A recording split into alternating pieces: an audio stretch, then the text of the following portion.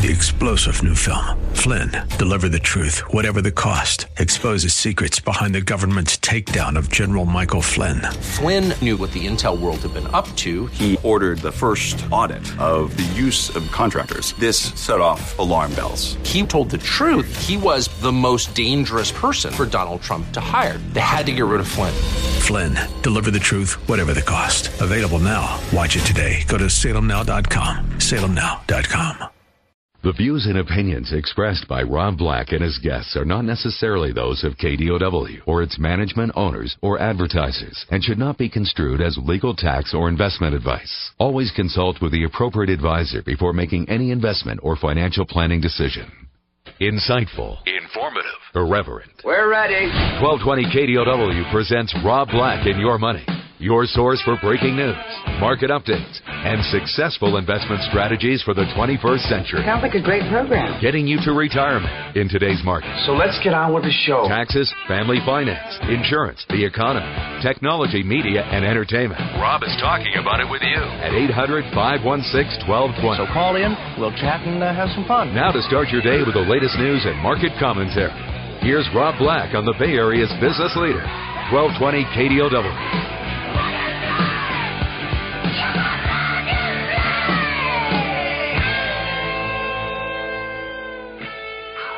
Good morning. Good day. Welcome in, Rob Black and Your Money. I'm Rob Black. Let's kick off and take a look at what happened yesterday. The S&P 500 declined just a couple of points. Not too shocking. The dip on the S&P 500 could be attributed to Apple. Apple is in the S&P 500. It's a market-weighted index, and it's a huge company. So I used to say as the top 20 companies in the S&P 500 go, so goes the S&P 500 because it's market-weighted. Apple's a pretty big one. So headlines hit yesterday that Apple's now worth $700 billion. So a little profit-taking there led to a little profit-taking in the S&P 500. How big is Apple? It's roughly the size of the economies of Ireland, Norway, and Portugal combined. So that's pretty impressive. Tomorrow we get the OPEC meeting. We also get Turkey Day. China's Shanghai Composite gained 1.4% today, leaving it up 4.7% for the week. The ECB vice president basically came out and talked about how the ECB could begin buying sovereign bonds in the first quarter. The fiscal fourth quarter earnings report from HP was even more of the same, as it featured a 2.5% decline in revenue, but a 5% increase in earnings, and that was helped by share buyback activity. HP's report will command some added attention, as will a rash of economic reports out of the U.S., which has given us some appreciation for what a turkey must feel like when it gets stuffed. We are getting tons of information. Initial claims for the week ending November 22 increased by 21,000. Not a bad number, sitting at 313,000. Continuing claims for the week declined by 17,000 to 2.316 million. A surprising jump in the initial claims with no special factor cited for the increase. So even so, the latest level is not outside the bounds of what would be called healthy. We got durable goods orders increasing 0.4% in October. Good.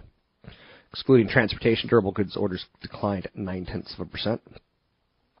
So that was a lot of transportation in those durable goods numbers. Non-defense capital goods orders, excluding aircraft, which is a proxy for business investment, declined 1.3%. A disappointing report on a month-over-month, ultimately declines in major categories. Personal income increased to 0.2%. Personal spending rose 0.2%, less than expected. Spending growth still not all that strong. So we've got a lot of data. The stock market is closed tomorrow, and it'll be open for half a day on Friday. Enjoy your holiday, is the bottom line that I keep coming back to. We all deserve some time off, and, you know, for better or for worse, Thanksgiving gives us that clean break that we need. The markets are a little bit mixed today. You've got the Dow down slightly and the NASDAQ up 9, while the S&P 500's up 1 point. Again, not that big of a player, not that big of a move.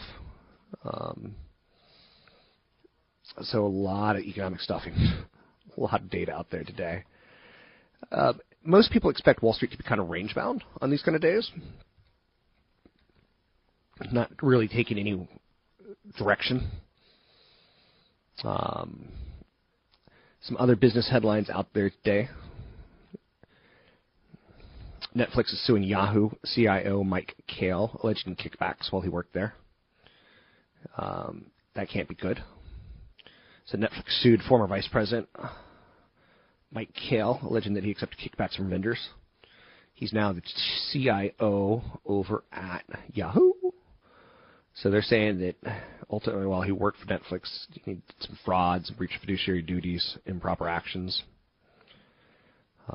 Netflix said it paid IT service companies that were tied towards his ownership.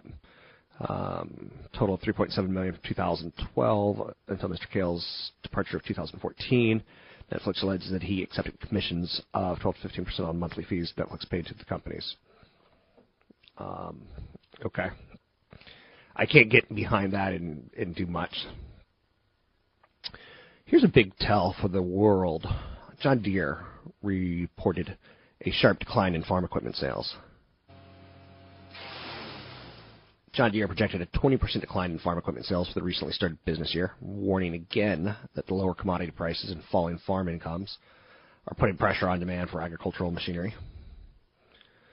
That's a pretty big decline, and Deere posted lower equipment sales for the 2 previous quarters as well. Slowdown has been most pronounced in the sale of large farm machinery. They're important because they're the world's largest manufacturer of farm equipment by sales.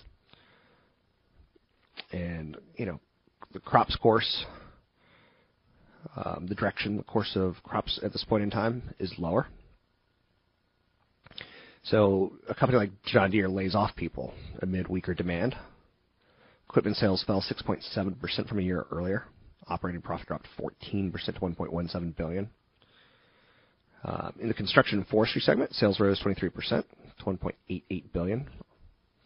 So it's just the farming equipment is the biggest issue for them. And that's worthy of note. 800-516-1220 to get your calls on the air. It's 800-516-1220 to get your calls on the air.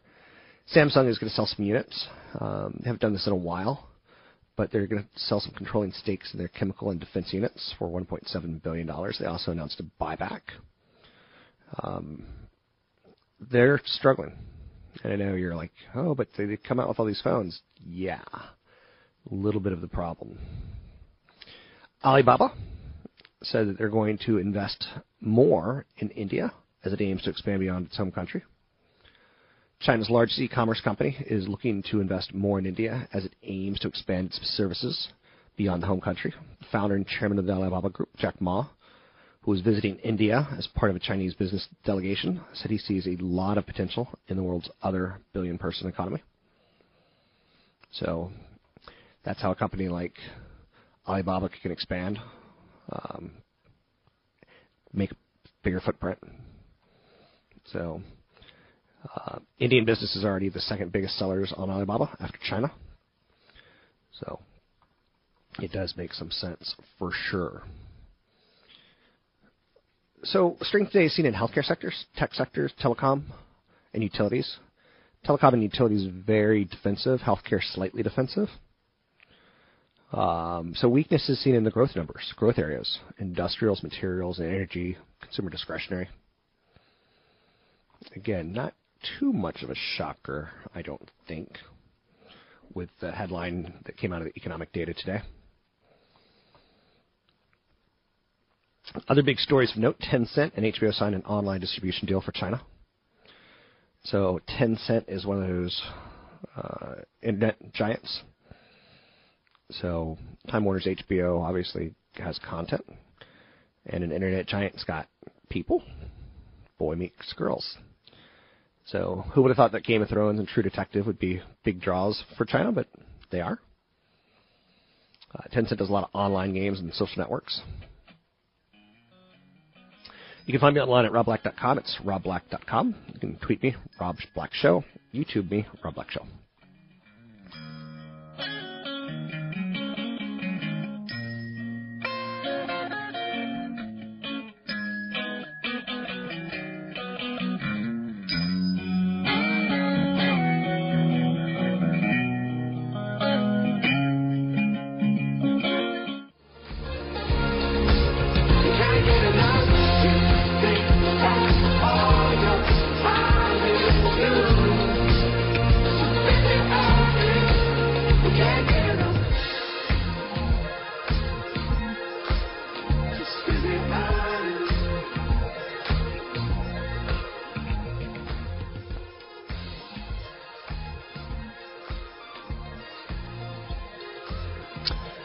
I'm Rob Black. This story is going to make you feel like a mouse crawled into your mouth and vomited. Twitter, the social network, is in talks to buy Shots, a selfie app backed by singer Justin Bieber. Twitter's interested in Shots because of the young user base of more than 3 million users, and they're really female. A selfie app backed by Justin Bieber. Blah. CBS and Dish Network have agreed again to extend talks over a new contract, meaning that he thinks Giving Day programming will not disappear for Dish customers. Amazon.com is holding another fire sale, offering its poorly selling phone for $199 unlocked. That's $250 off the already reduced price, and it includes a year of Amazon Prime service. Hertz saw investor Carl Icahn raise his stake in the company to 10.7% from 8.4%, following a successful push for management changes at Hertz. Visa being sued by rival Discover Financial, which accuses Visa of anti-competitive practices. I'm Rob Black, talking all things financial. Let's talk a little real estate. Joining me now, Tony Mendez, BayAreaLoanSource.com. It's BayAreaLoanSource.com. Something that hurt my credit rating, and credit ratings are very important in getting the best rate you can get, whether it be a home equity line of credit, a mortgage. It's important to have a good credit rating. It helps your job. It helps you get jobs. It helps you get rentals. It helps you qualify for a lot of things. A good credit score will even help you get a house when compared to somebody else. So it's important to note. Recently, I got a letter from Bank of America. I had a credit card with them for 17, 18 years, and they said, we're canceling your credit card because those terms no longer apply. I called them and I begged them. I'm like, please don't cancel this. This is the longest credit card that I've ever had. It makes the ones that I've opened in the last 3 years look older, and they canceled it anyway. So I said, okay, I'll take my business elsewhere. I won't bank with you anymore. Done. But it hurt my credit score. The average age of my credit card went from like 8 years down to like 3 because you took off one of these big, super old ones, and that's worthy of note. Yeah. So what do we need to know about getting the best credit score? Some of the ways to improve your credit score. Get a copy of your credit report first. And you can get a free credit report from annualcreditreport.com or from somebody that you are trying to apply for a loan from. And they can analyze it for you and help you figure out. Check for mistakes. They're not big hurts to your credit score, but they do add up. For example, if they're spelling your name wrong or they have wrong addresses, you're a wrong employer. Check for derogatory, too. That's the most important thing for your credit, is making sure all your payments are on time, and derogatories will stay on your credit for a longer period of time, especially if they're a mistake. Establishing new credit is not always a good thing right away. For example, you were just saying that, you had some newer credit show up as opposed to that older long-term credit. It will help over time as long as you keep your balances low, which is the most important thing. The quickest thing you can change is the balance levels. So you can, if you want the best credit score for your balances, is under 30%. So you want to keep your balances under 30%. So as long as you can maintain that for a longer period of time, you'll benefit more. Okay. Some other areas that have a good credit score, or that help a good credit score, obviously, like you said, maintaining your balances. And I pay my balances down twice a month, so I do it once halfway on the 15th and once at the end of the month. So I'm always maintaining my credit. I'm always throwing cash at my credit. Just, it helps it. Mm-hmm. How about credit cards? Are there good credit cards, bad credit cards? Or are they all treated about the same? Because I know mortgages help your credit a lot more than a credit card does. They're all treated the same. Okay. They're going to give you the same rating, and again, it comes down to the balances compared to the limit. I've seen people actually take one credit card that has a high balance and then spread it over a bunch of other credit cards that have higher limits, and they've improved their credit score. And you could do it quite quickly. You can simply call let's say you're applying for a home loan and your credit score is 699 and you need 720 or 701. There's a big difference between 699 and 701. And just find out when the creditor reports to the agencies and then make a payment before that. And then the next time, then they rerun your credit. I've done that several times where I priced out a loan, and then a week or two later, we repriced the loan at a new credit score. A hard credit inquiry is actually hurt my credit score as well, because I did a lot of refinances. Was it because of that, or was it because the credit cards I've opened? What was it that dinged my credit on? It's an algorithm that the credit bureaus use to say, okay, this guy's out there shopping for something, and he either can't qualify or he's buying many things. You could still establish credit after a credit inquiry, but it still not show up on your report. So they may be thinking that you're buying a whole bunch of stuff. So it's all part of that algorithm. So credit hits will hurt. Then there's soft credit pulls, which is basically a credit card company saying, okay, does this guy still have a decent credit score, and we're going to reissue a credit card to them.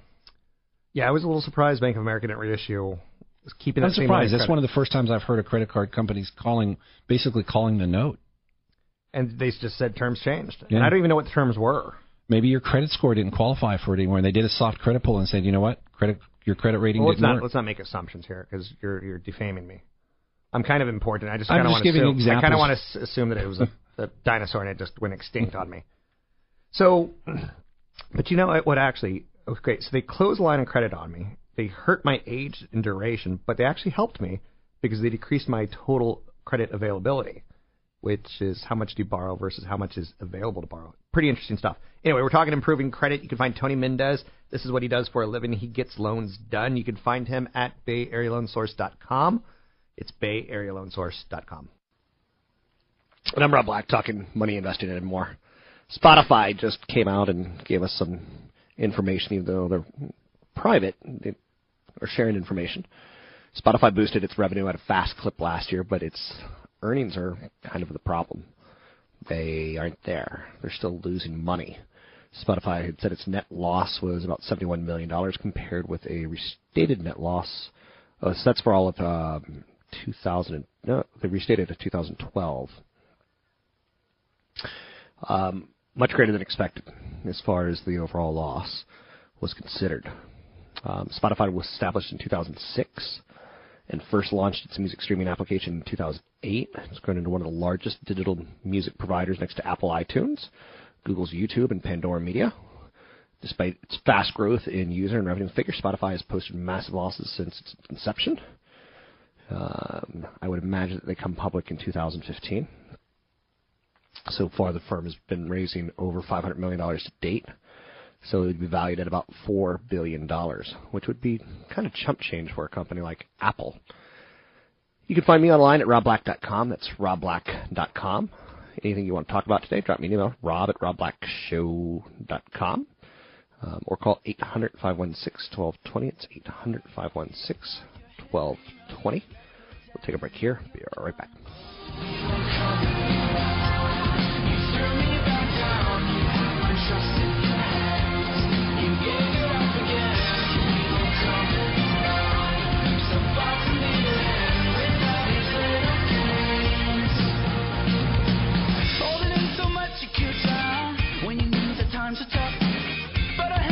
With you down, with your hands facing up. What did I do so wrong? You lied and led me on. Was I your hit and run? Left for dead and now you're gone. No point in making plans. My life is human nature. We've got to take our chance. Try our best to keep that working.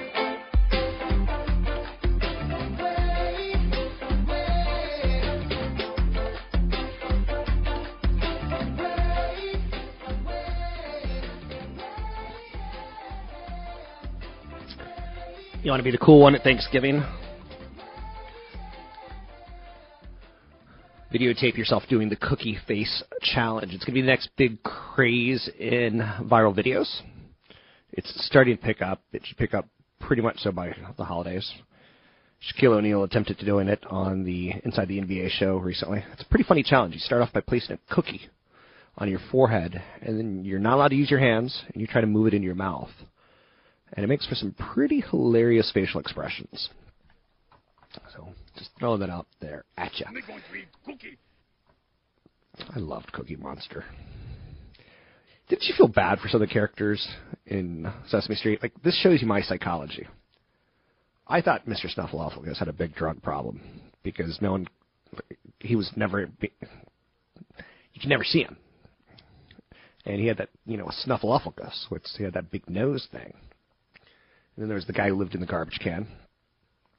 And Cookie Monster just wanted to eat cookies. Like, he's going to die. You can't just eat cookies. You're going to die, dude. You got to have some health. Where's the beef? Old Clara Peller. She stops by studio today. Worked for Wendy's. Kind of a phenomenon, right? The Where's the Beef lady.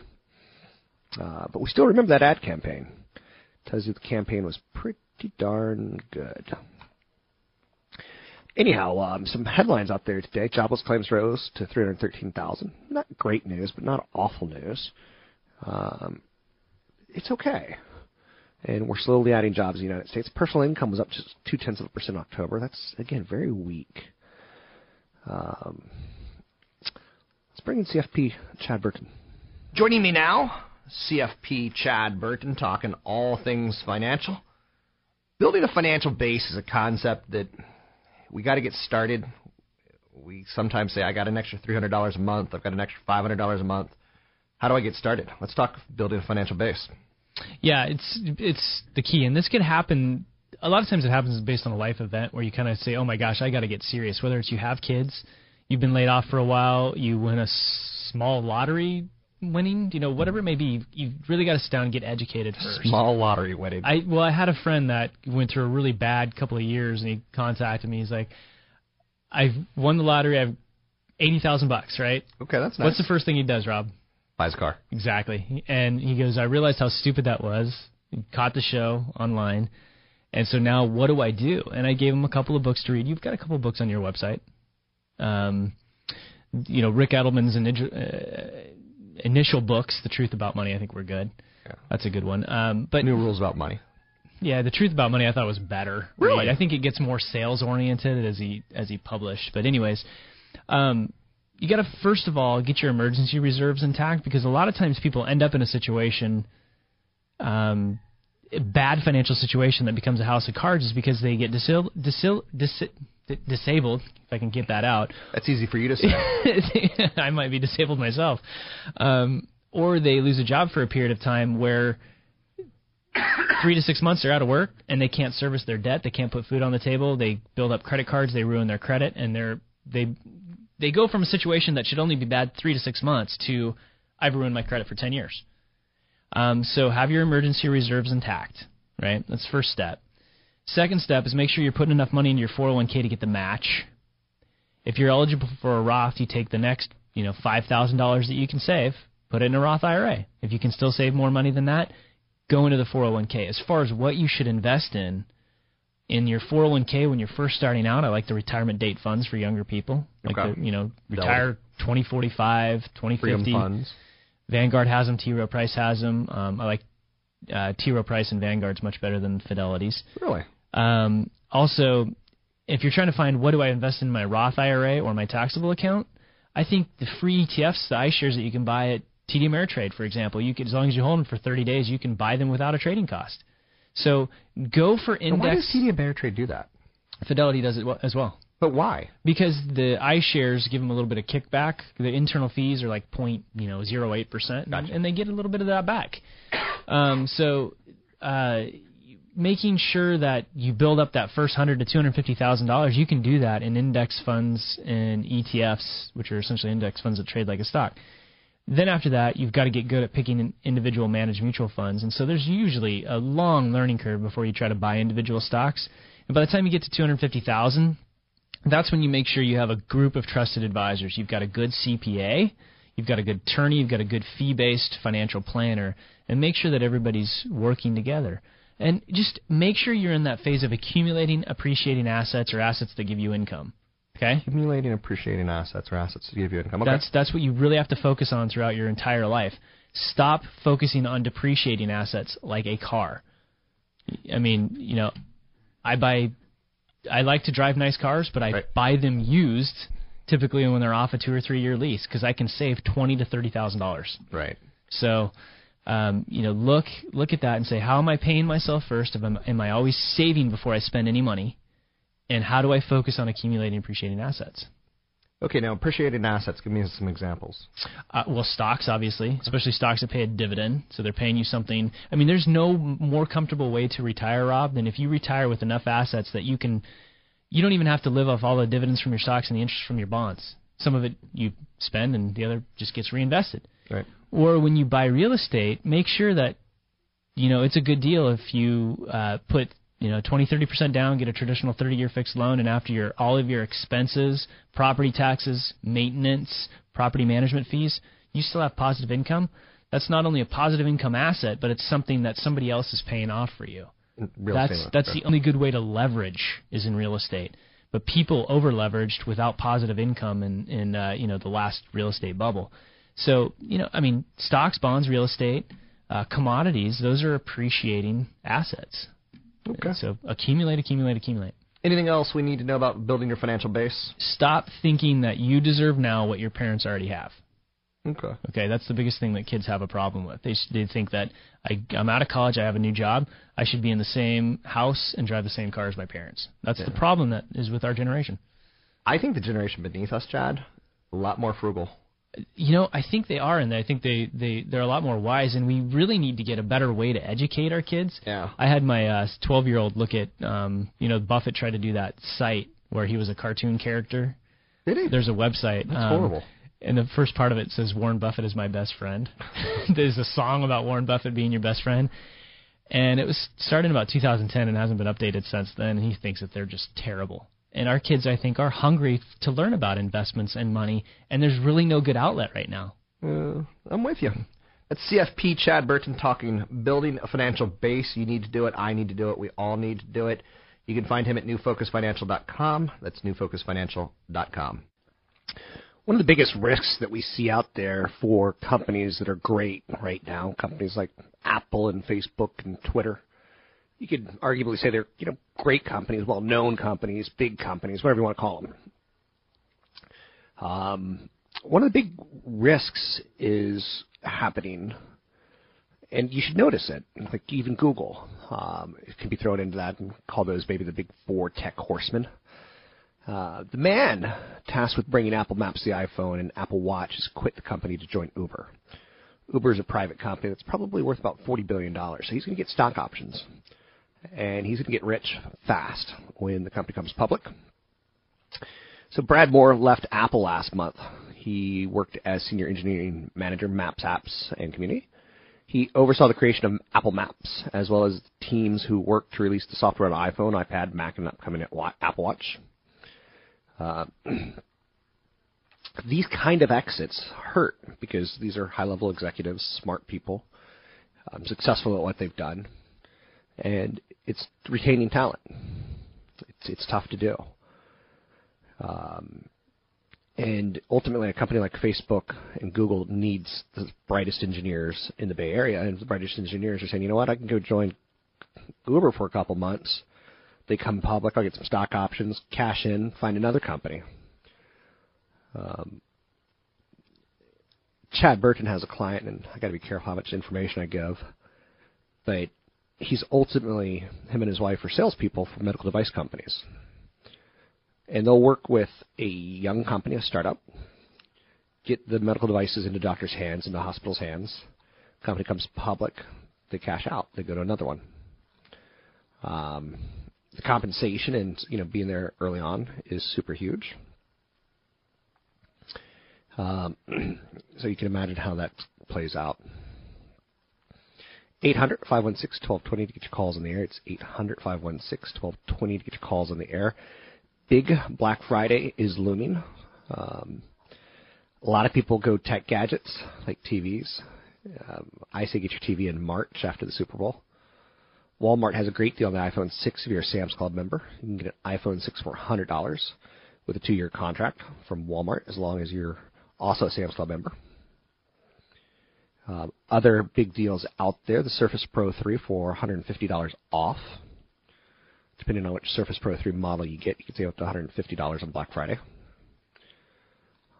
Sprint is selling the Samsung Galaxy S5 for $200 off. Best Buy has the Amazon Fire Stick for just $25, and that plugs into the back of your TV. And it kind of is like a Roku or a Apple TV kind of product. You can save $400 on a Samsung TV. 60-incher from Samsung is normally $1,200. You can get it for $800 from Best Buy. Nice screen. I'm Rob Black, talking all things financial, money, investing, and more. You can find me online at robblack.com. That's robblack.com.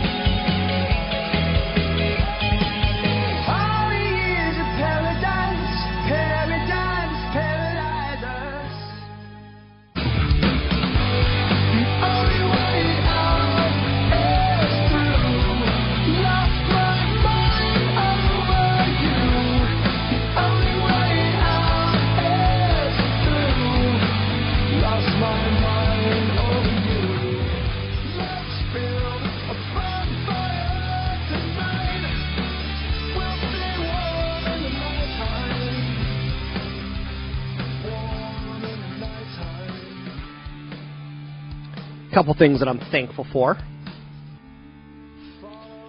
This is going to make me sound really shallow, which I promise you I am. Retirement plan income and contribution limits are increasing. That's nice to see. This year, the IRS announced higher contribution and income limits to retirement plans for 2015. You'll be able to contribute up to $18,000 to your employer's retirement plan next year, and those aged 50 and above can contribute an extra $6,000 for a grand total of $24,000. That's nice. Next thing that I'm thankful for, if I were to do a top 5 list, because don't we all love top 5, top 10? Don't we love lists? I'm a list person. Stock market's at an all-time high, or darn close to it. Don't expect the good times to continue, and that's fine. You know, you don't have to indefinitely be at an all-time high. The stock market, rise has pushed your stock allocation maybe from 60% of your portfolio to 70% or 70 to 80. You'll want to shift a little money out of stocks and other investments like cash bonds and alternatives. That way you take some of the risk off the table before the next decline. The Federal Reserve is keeping interest rates low, very low. That's my number 3 out of my top 5 things that I'm thankful for. So not only can this help the economy, it can also help your personal economy by making it easier to refinance if you haven't already. If you've been underwater on your mortgage, you may find that paying down your mortgage and raising home prices have positioned you financially in a good way. Number 2 on the top 5 financial things that I'm thankful for is health insurance is available to all Americans. We may not like it. It may not be ideal. But I am positive that a health insurance plan out there could be done for all people. This could be particularly beneficial to people retiring before they qualify for Medicare at age 65. So there's less excuse not to get it. New tax penalties provide an additional reason to get it. It's not perfect, but I'm thankful that Americans have health care. And finally, the number one thing that I'm thankful for this year is the unemployment rate's down. It's still higher than I'd like. The latest Bureau of Labor Statistics showed unemployment rate falling to 5.8%. That's the lowest it's been since the start of the Great Recession.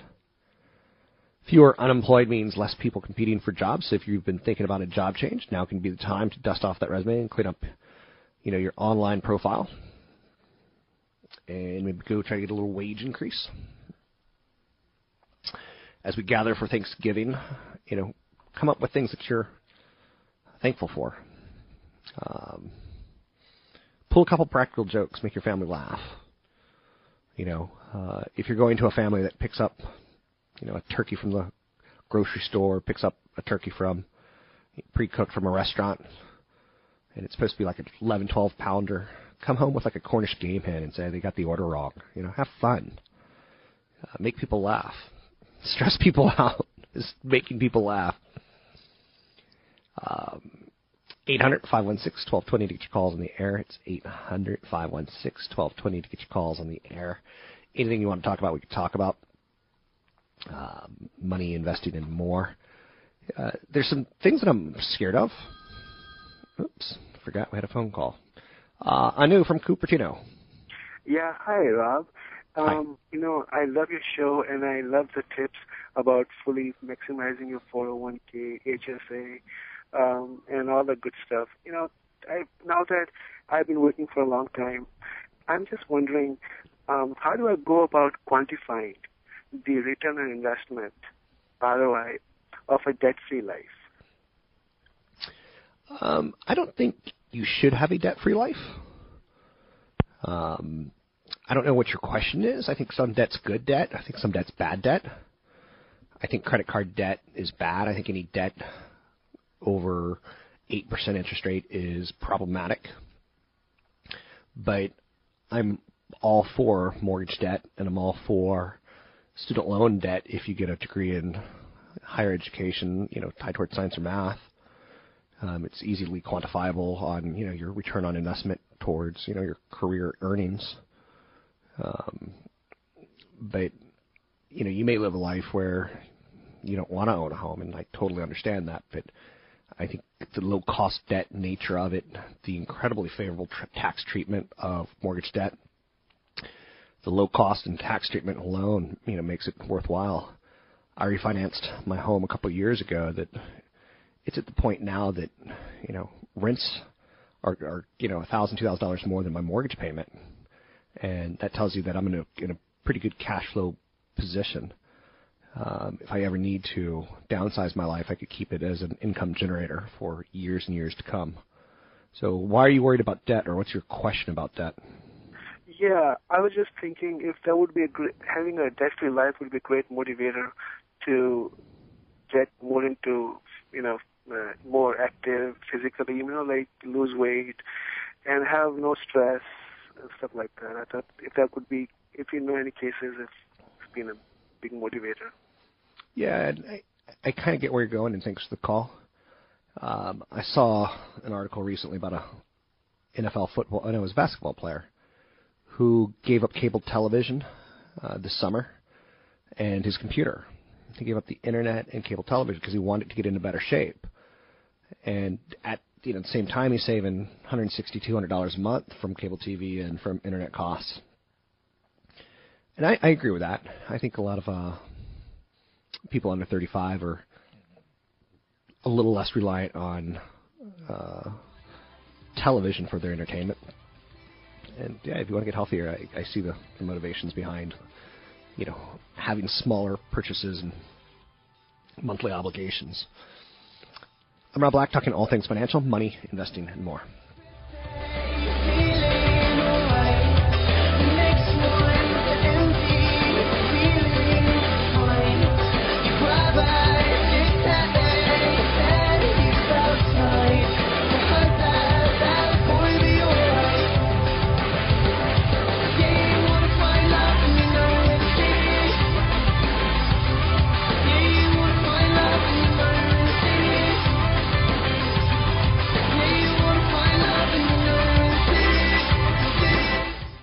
views and opinions expressed by Rob Black and his guests are not necessarily those of KDOW or its management, owners, or advertisers, and should not be construed as legal, tax, or investment advice. Always consult with the appropriate advisor before making any investment or financial planning decision. Insightful, informative, irreverent. We're ready. 1220 KDOW presents Rob Black and Your Money, your source for breaking news, market updates, and successful investment strategies for the 21st century. Sounds like a great program. Getting you to retirement in today's market. So let's get on with the show. Taxes, family finance, insurance, the economy, technology, media, and entertainment. Rob is talking about it with you at 800-516-1220. So call in, we'll chat, and have some fun. Now to start your day with the latest news and market commentary, here's Rob Black on the Bay Area's business leader, 1220 KDOW.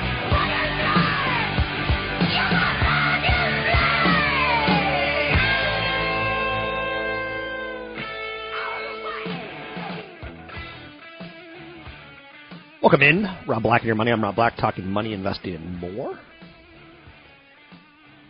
Stock market has been hitting recent 52-week highs, and I'm thankful for that. With that said, I'm also realistic enough to say, let's look at 2015 and see what we should be worried about. And there are some risks, and I want you to know that. With that said, am I staying involved in the stock market? Yes. But here's some of the risks to look for. And I would refer to this as, if you like to gamble and you look at yourself as a player versus the house,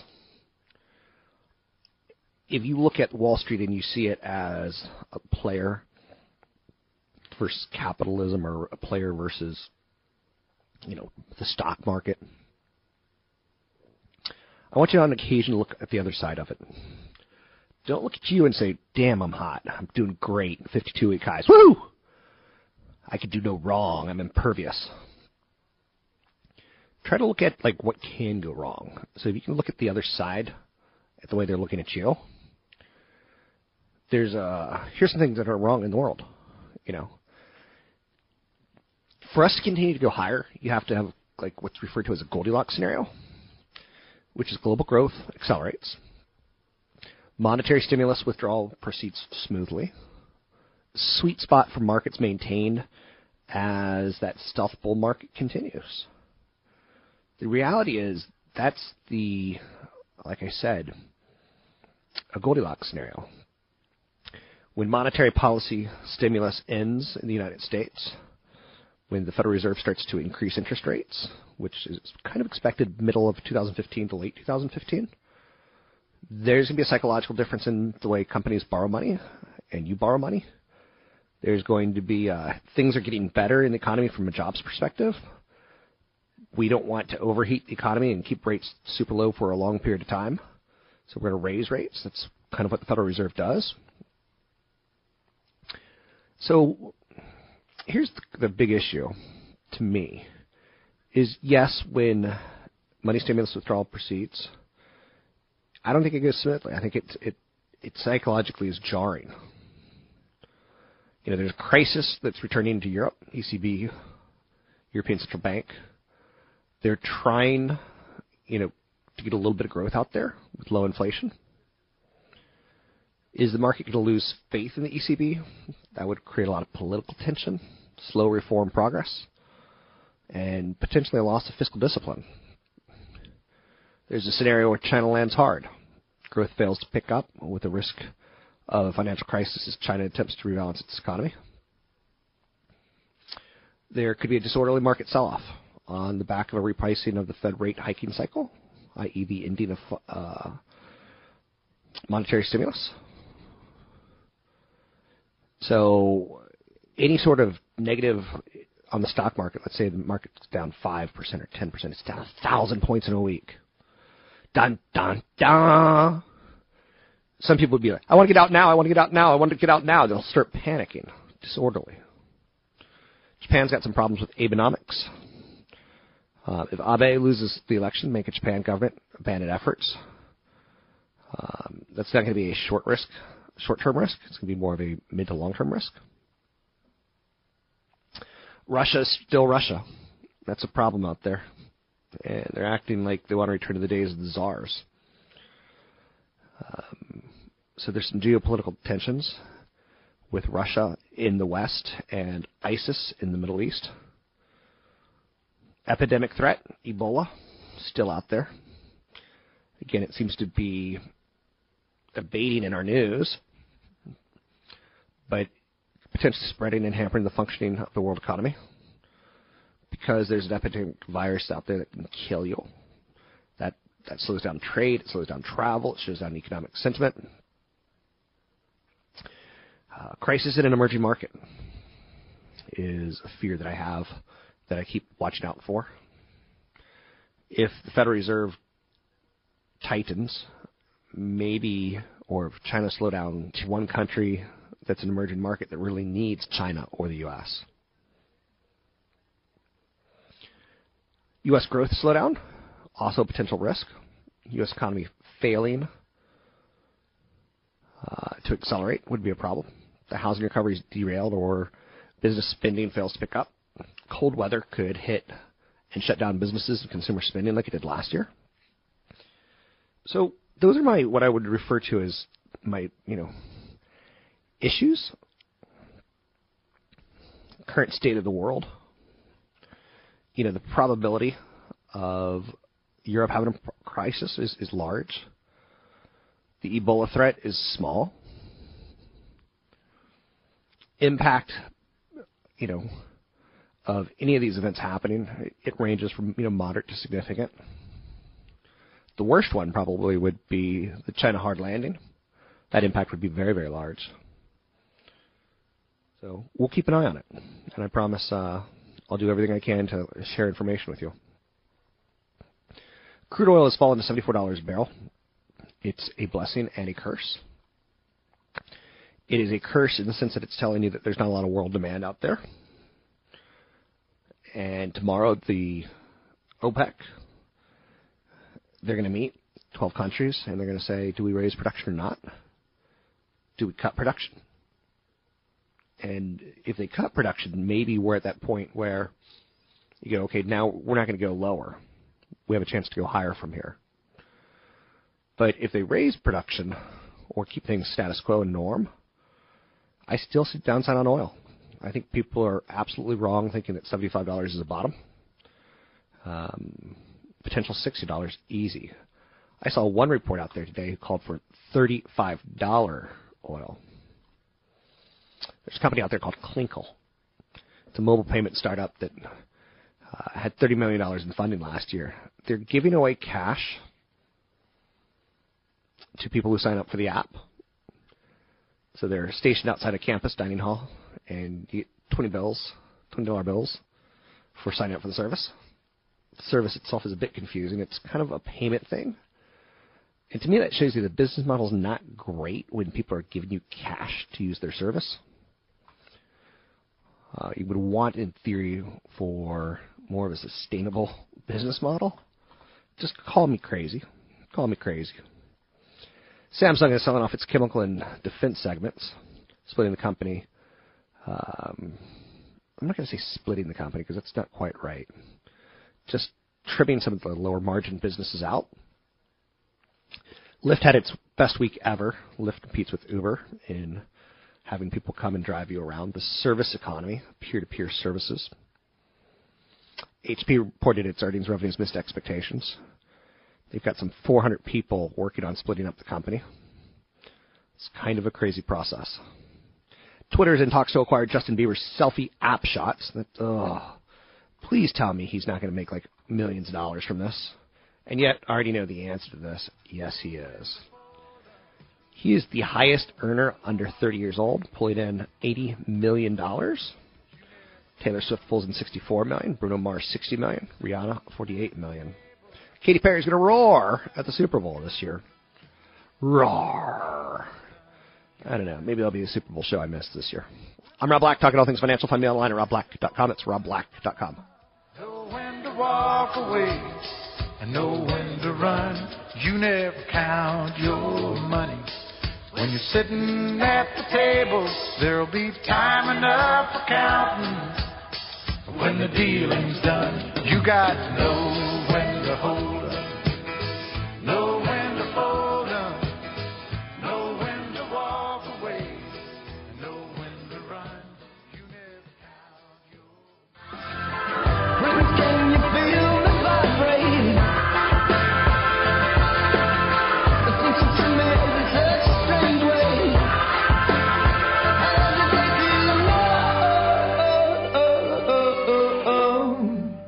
You gotta take it as it comes. You gotta take it as it goes. You gotta make the bottom run. You gotta take it as it goes. Well, I got no way to go. I got no other life I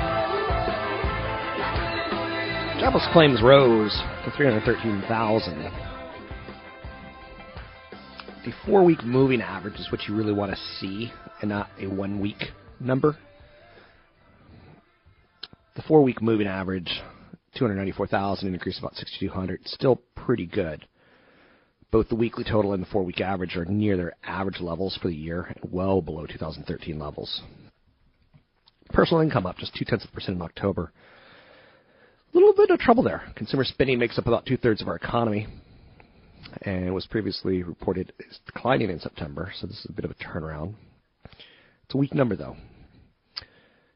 Justin Bieber, the highest paid celebrity under the age of 30, just crushes my spirit. $80 million a year for that talentless piece of... It crushes me. You can find me online at robblack.com. It's robblack.com. Let's talk a little real estate. Joining me now, mortgage lender from BayAreaLoanSource.com. It's BayAreaLoanSource.com. He's the guy who does my mortgages, Tony Mendez. Tony Mendez, let's talk a little rental properties. Hi, Rob. Hello? Rental properties. What's the word mean to you, or the words mean to you? Investment property, and I think that's something that that should be the first thing that you think about. Investment. You're getting a rate of return on what you're putting into the property. So Okay. you come up with a down payment. You put it in buy the property. You get some good tax benefits, some mortgage interest deductions, and then you have what's left over, and that's your cash flow. In your world of lending, who comes to you that's looking for investment property or rental property? There's a lot of different people. We have the husband and wife that are looking for a second home, and they say, you know what, we're going to buy this as an investment property for a while, and then maybe retire in it or something like that. And then we have some people who just want to have extra money, and they want to buy some rental property because it's something maybe their parents have done.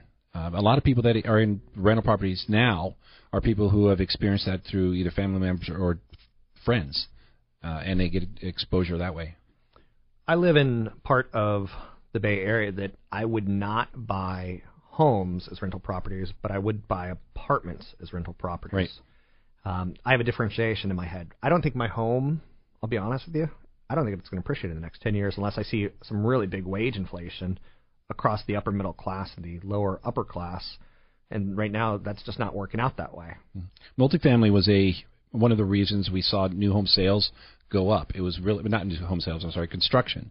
Right. And it was leading the way. We had 60% of new home construction was multifamily units because of the pure fact that rents were rising and there was a demand for this type of product. That's why over the last few years we saw a lot of almost 30 to 35% of properties bought in the Bay Area were cash. Okay. Cash properties. And it's still like that right now because people are buying not only distressed properties, but they're buying rental units because rents are so strong here. Something that I find sick and vile are real estate clubs, because they're kind of luring in the average person saying, you too can buy real estate just like Donald Trump. And it's maybe not that much of a sales pitch or maybe not that glossy, but I find them kind of vile. And I saw in 2004, 2005, 2006, a lot of people join these things trying to get wealthy and not having enough money to understand that it's an investment. And you're investing in the income that comes out of it. You're not investing in the potential appreciation of the property. And a lot of those ended up as private REITs as well, where they're the people who are making more of the money with the people who are actually getting the transaction. Right. So what you're saying there, that sometimes you'll hear about people that advertise clubs and scenarios, and they'll say, I'll buy property for you. And they'll do... And help you get the loan and so on. And management fees, et cetera. So there are going to be a lot more of these types of advertisings and incitements to get into the real estate business as equities increase. Here in the Bay Area, prices are going back up. So that's skewing really towards, I don't even know how to say this, but a lot of individuals want to own individual properties, and then some individuals want to help fund bigger projects and become a master limited partner, and I hate that. I would rather you own publicly traded REITs where you own it. Tony Mendez owns that property. He may own 1/1,000,000th of it, but he's not writing a check to a developer. He's not writing a check. And I know why you say that, because you hear a lot more horror stories than I do. You work with people on an individual basis, and you also have you hear these horror stories. I, on the other hand, would say, you know what, I would deal with actually people who are successful at buying rental properties, buying multi-unit properties, and managing them well and getting positive cash flows. If they're getting positive cash flows, and right. if they're not expecting appreciation. But I agree. It's because I work with, and it's going to sound corny, but I work with people that have CFPs or CPAs, and they actually have some people that are guiding them in the right way instead of going to these kind of groups and feeling like they're just following a trend. I think if you think someone's like a real estate guru, or someone has there was a guy, he owns a company in the Bay Area that he was selling property in the desert in a city that has no waterworks, that has no pipes, selling property that has no water tied towards it. Aqueduct City, that has no aqueduct. Mm-hmm. And people buy it thinking it's the next big thing. If you're buying the next big thing, you're probably taking a lot of risk. Now, San Luis Obispo, maybe they're the next big thing in the wine country. Maybe all that property down there will work out. But they have to have water. So you have to calculate some of your risks in these scenarios, right? Yes, certainly do. So real quick, what would you want to see who's looking for rental investments? Somebody who it's extra money for them to spend. I had somebody call me the other day, said, I have about $50,000 I want to put in investment property. And we got through the whole qualifying process, and they didn't have any other money.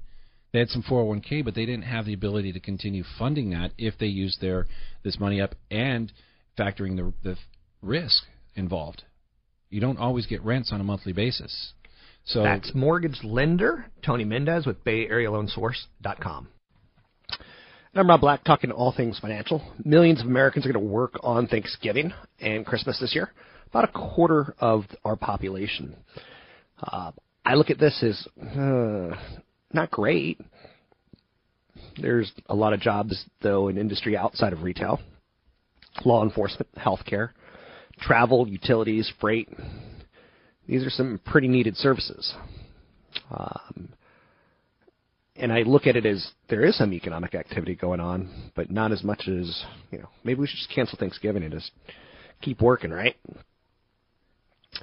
Bank earnings increased 7.3% in the United States in the third quarter. That's a pretty good number. You might remember for the last 2 years I've been talking about you got to own some financials that they're making too much money for you not, and they're too well positioned for the future. Now, there's some talk from Congressperson Elizabeth Warren about, really fighting the banking industry on their fees and how much money they make, and try to make them more of a utility and less of a company, private companies, public companies.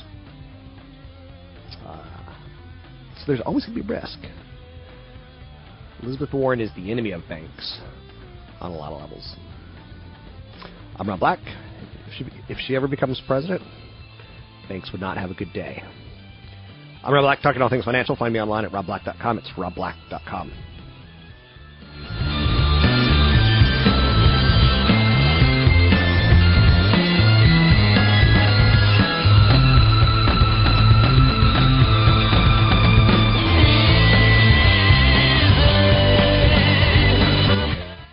I know what you're trying to say, baby. You're trying to say, oh yeah, it's business time. It's business. It's business time. I know what you're trying to say. You're trying to say it's time for business. It's business time. Ooh, it's business. It's business time. Oh, yeah. Next thing you know, we're in the bathroom brushing our teeth. That's all part of it. That's foreplay. Foreplay is very important in love making. Joining me now, Dr. Jeff Rosen, Chief Economist with Briefing.com. How are you, Mr. Rosen? Oh, pretty good. How about yourself? I'm okay. A lot of economic data pre-Thanksgiving. Do you want to start with what you see as the most important pieces for us to chat about? The most important piece came from the durable goods numbers, specifically the shipments and production of non-defense capital goods, ex-aircraft. Over the last several, it's actually been about a year or so now, we've seen a decent gain in orders of equipment, but it hasn't shown up anywhere in terms of production. And in October, we had more of the same. Even though orders declined rather significantly this month, I think it was a 1.3% decline. Shipments also declined 0.4%, and the number of unfilled orders increased, I want to say 0.3%, 0.4% in that neighborhood. So what we're finding is that there's this stockpile of equipment orders that manufacturers are not producing, and it doesn't make sense. You would say, okay, maybe they don't have the capacity to produce. So they don't have excess capacity, which is requiring an increase in unfilled orders. But if you look at the industrial production report, capacity utilization rates are still, below pre-recession levels. They're not tight by any means necessary, meaning that, manufacturers, for all intents and purposes, can produce. They're just choosing not to. And that's worrisome because that means that manufacturers either believe that the unfilled orders are going to be canceled at some point in the future, and they don't want to get stuck with unwanted inventory if they manage to produce it. And overall, that's bad for the economy. Speaking of the economy, the U.S. seems to be doing kind of Goldilocksian. We're not too hot to create inflation. We're not too cold. We're moving in the right direction with jobs. How would you describe the U.S. economy? Just about that. We're in a new normal-ish phase.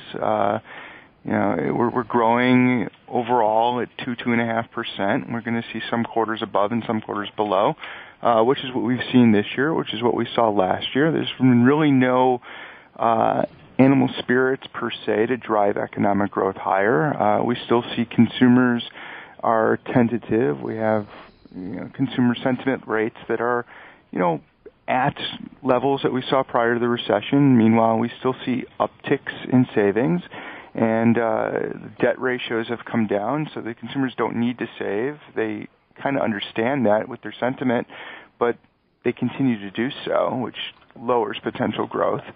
There's just this moving ahead, but nothing that we would want to see in terms of an acceleration or prolonged 3% growth trends.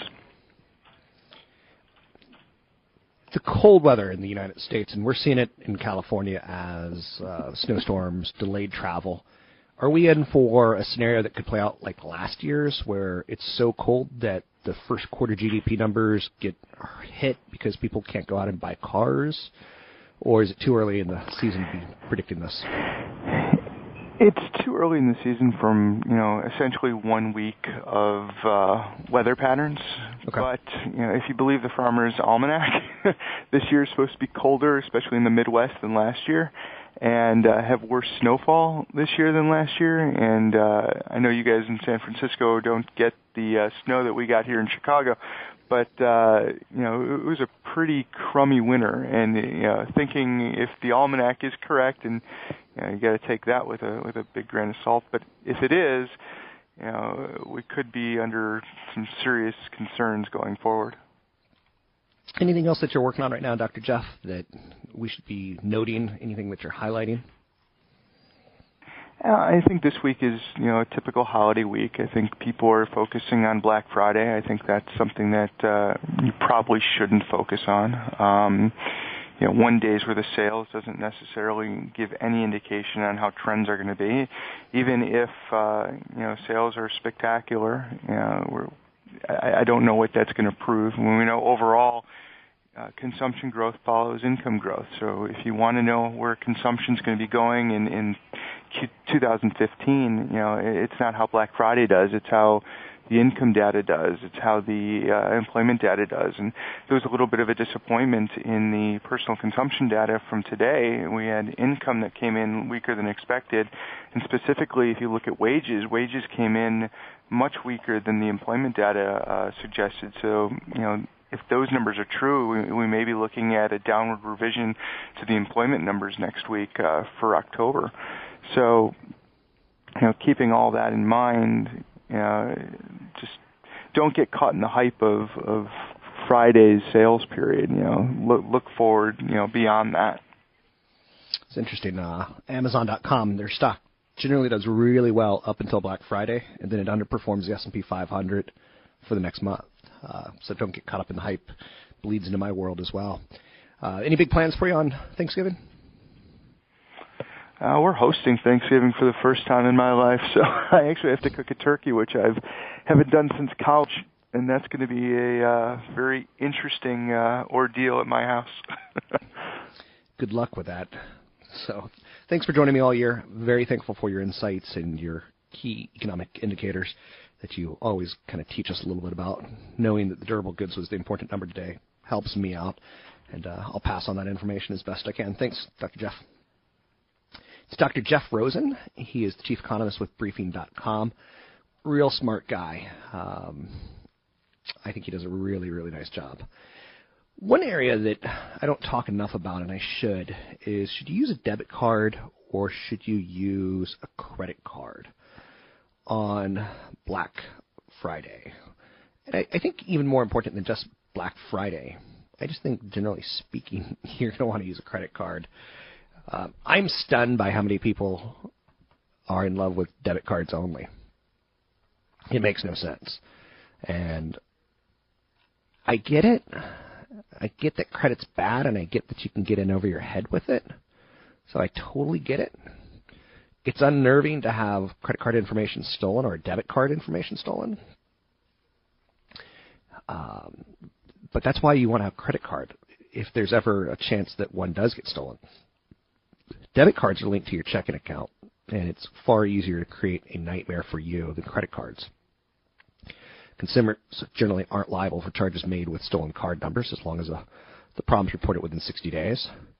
There could be more headaches with debit cards because banks have 10 business days to investigate and credit funds to your account. You may be short of money for any bills that come due. 10 days is a long time to wait for some people.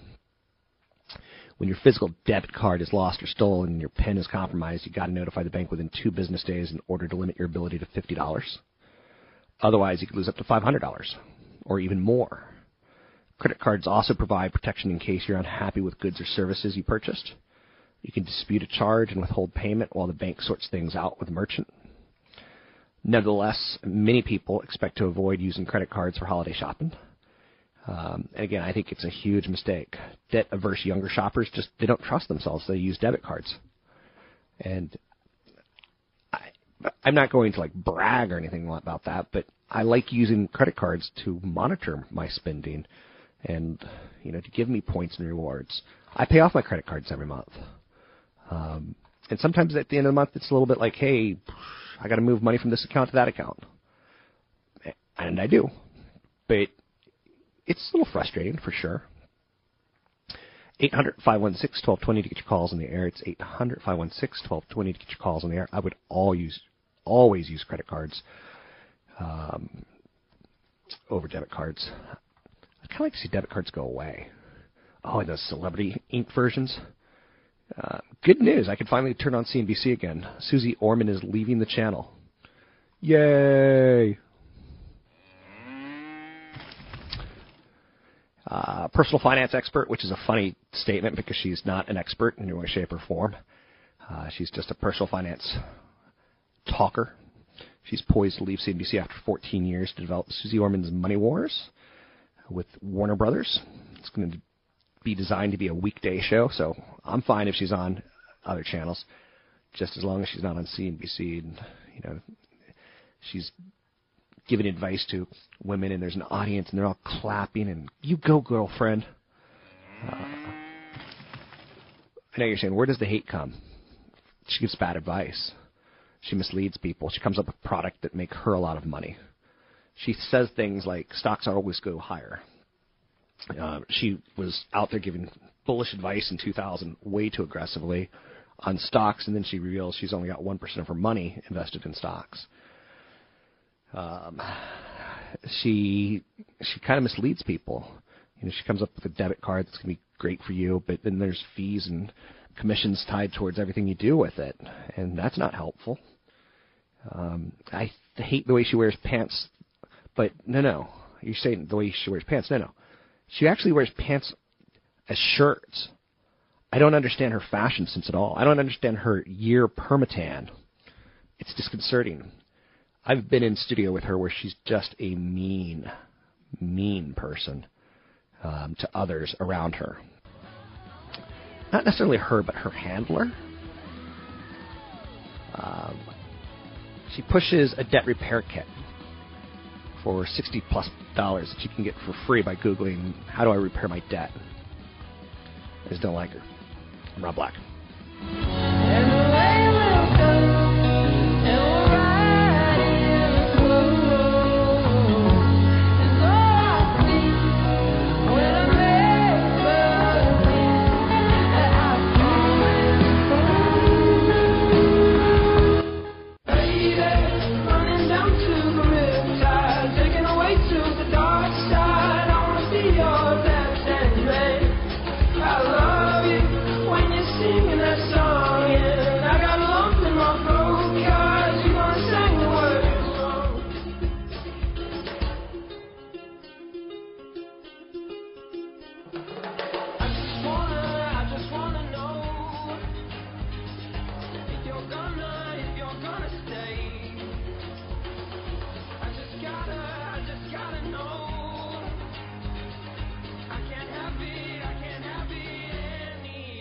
Thanks for listening to the show. I'm Rob Black, talking all things financial, money, investing, insurance, college planning, dying, and taxes, and anything else that can kind of be pushed around as far as financial content goes. Let's bring in CFP Chad Burton. How are you, Mr. Burton? Doing well. Have my liquid sleep that I'm trying to drink right now. What is liquid sleep? Coffee. That's what I need today. One of those days you just can't fall asleep, those wonderful days. I woke up at 1 a.m. last night and didn't get back to bed. Oh, man. It's tough getting old, huh? I'm getting into a great mental meltdown coming soon. It's not going to be good. Although I was pleased to see Sue Zorman leaving CNBC. And today is Chad's birthday, everyone. No, it's not. I can't. Was it yesterday? Year, so. Oh, yeah. How old is he? 16. Thank you. We should come out with a fragrance, you and I. Sell it on radio. Call it Forever Burton Teen. Black? Burton Black's not like a law firm and definitely doesn't sound like a fragrance. Well, you could smell of money or rich mahogany. Yep, leather-bound books. Leather-bound books. So let's talk about 2015. I talked a little bit about in the first segment, some of the risks that I see. China probably, the one that would hurt us the most, maybe not the most likely. The most likely is that Europe continues to stagnate. But I hit some other issues in there as well, including political risk with Putin and with ISIS. What are some of the things that you're looking at for 2015? Well, it all kind of leads to there's still a lot of older people that are taking too much risk. Just took over a portfolio that was by a well-known money management firm that rhymes with Dish, where we had a 75-year-old with almost 100% invested in stocks and no idea of the risk that is there. Now, if you take risk and you look at it over a 20-year period, your odds are pretty good in the stock market. The issue is how do you react when you have a significant decline? And we keep talking about this because it's just a reminder for people to rebalance their portfolios and maintain their risk. Because risk will pay off over time if you don't have a negative reaction to it and sell at the bottom. And what's going on now is a lot of people are being pushed towards, high dividend paying stocks. And you look at some of the, cell phone related stocks, just take a look at AT&T and Verizon, for example, when we had that stupid thing called the taper tantrum, right? When interest rates jumped rapidly for a short period of time and then fell below where they were in 2013, those stocks were down double digits, and people are buying them for the yield of, the 4 to 5% plus. So interest rate increases and volatility can kind of shake people. And when people retire and they look at their portfolios, you naturally become more risk adverse because you go from putting money into your retirement savings every single paycheck to having now a limited resource that's got to last longer than you do. And I think people tend to forget that after a 5-year bull run, just like people forget that at a bottom of the stock market stocks are very attractive for the long run. So it's just a matter of revisiting and maintaining your overall, risk in what you can deal with. Because a couple of things that we've got to deal with in 2015 is fights with Congress and the president, right? Sure. Yeah. I mean, one of the things that we're trying to get extended here is the ability for people that have a required minimum distribution. The last several years, people have been able to roll that directly over to charity, so it doesn't affect their taxes. And charities have loved this. Those types of, when the market is doing well and there's tax incentives and the economy is booming, charitable gifts are way up by wealthy people. I see it in my own clientele. But now we can't, the House has passed the ability to do that. The Senate has still not passed it. And I've got somebody that's sitting there with a large IRA that wants to give $111,000 to charity. A lot of it has to do with, our soldiers and, taking care of them. And they're just waiting. They're waiting, and they might not be able to do it. They might have to take the distribution, pay taxes on it, and give, the difference, which is about 60% of the amount, to charity after all is said and done because they got to pay taxes on it. So continued fights with Congress, between Congress and the president. Continued currency war without currency hedging in the portfolio. So that's another issue. I mean, I don't know if you've already talked about currencies in the more emerging markets. I mean, you look at emerging markets, you got P ratios on average of 10. If you look at the EM ETF, and 10 actually about 12 versus 17 here in the U.S. So there's some value over there, but currency is the issue right now. With that said, there's some, it's going to be interesting 2015. Nothing to panic over. I got an email that I think you might be able to give an interesting answer to. This one comes to me from a man who just inherited 22 ounces in South African Krugerrands, and he wants to know how to get rid of them. He doesn't want to own the physical gold coins. Okay, well, if it was me, first of all, and I already had a diversified portfolio and I was, okay for retirement, I'd probably hold on to gold. I think gold is, if we look out 20, 30 years, is really low right now. And I think it's a hedge against what could happen in the future, which is inflation. And because gold is at a low, he's going to be selling. And not only when he sells, he's also going to pay a transaction fee to get rid of the physical gold. So, okay. Based on the currency, printing around the world, I would probably hold on to it if you don't need the money in the next 10, 15, 20 years. Thanks very much. You can find Chad at newfocusfinancial.com. That's newfocusfinancial.com. If you want to submit a portfolio, you can take a look at it. You can go to newfocusfinancial.com. That's newfocusfinancial.com. And you can listen to a show basically Monday through Friday here at noon on the station. Have a good Thanksgiving, everyone. The views and opinions expressed by Rob Black and his guests are not necessarily those of the Wall Street Business Network, this station, its management, owners, or advertisers, and should not be construed as legal, tax, or investment advice. Always consult with the appropriate advisor before making any investment or financial planning decision. 3-star General Michael J. Flynn, head of the Pentagon Intelligence Agency, knew all the government's dirty secrets. He was one of the most respected generals in the military. Flynn knew what the intel world had been up to. He understood its funding. He ordered the first audit of the use of contractors. This set off alarm bells.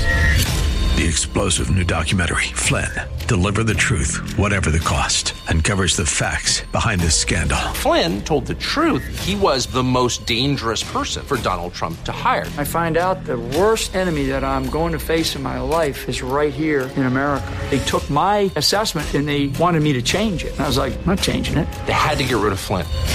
With in-depth interviews, archival footage, and never-before-seen personal records of the man behind the headlines. I just felt like I was drowning. Flynn, deliver the truth, whatever the cost. Available now. Watch it today. Go to salemnow.com. salemnow.com.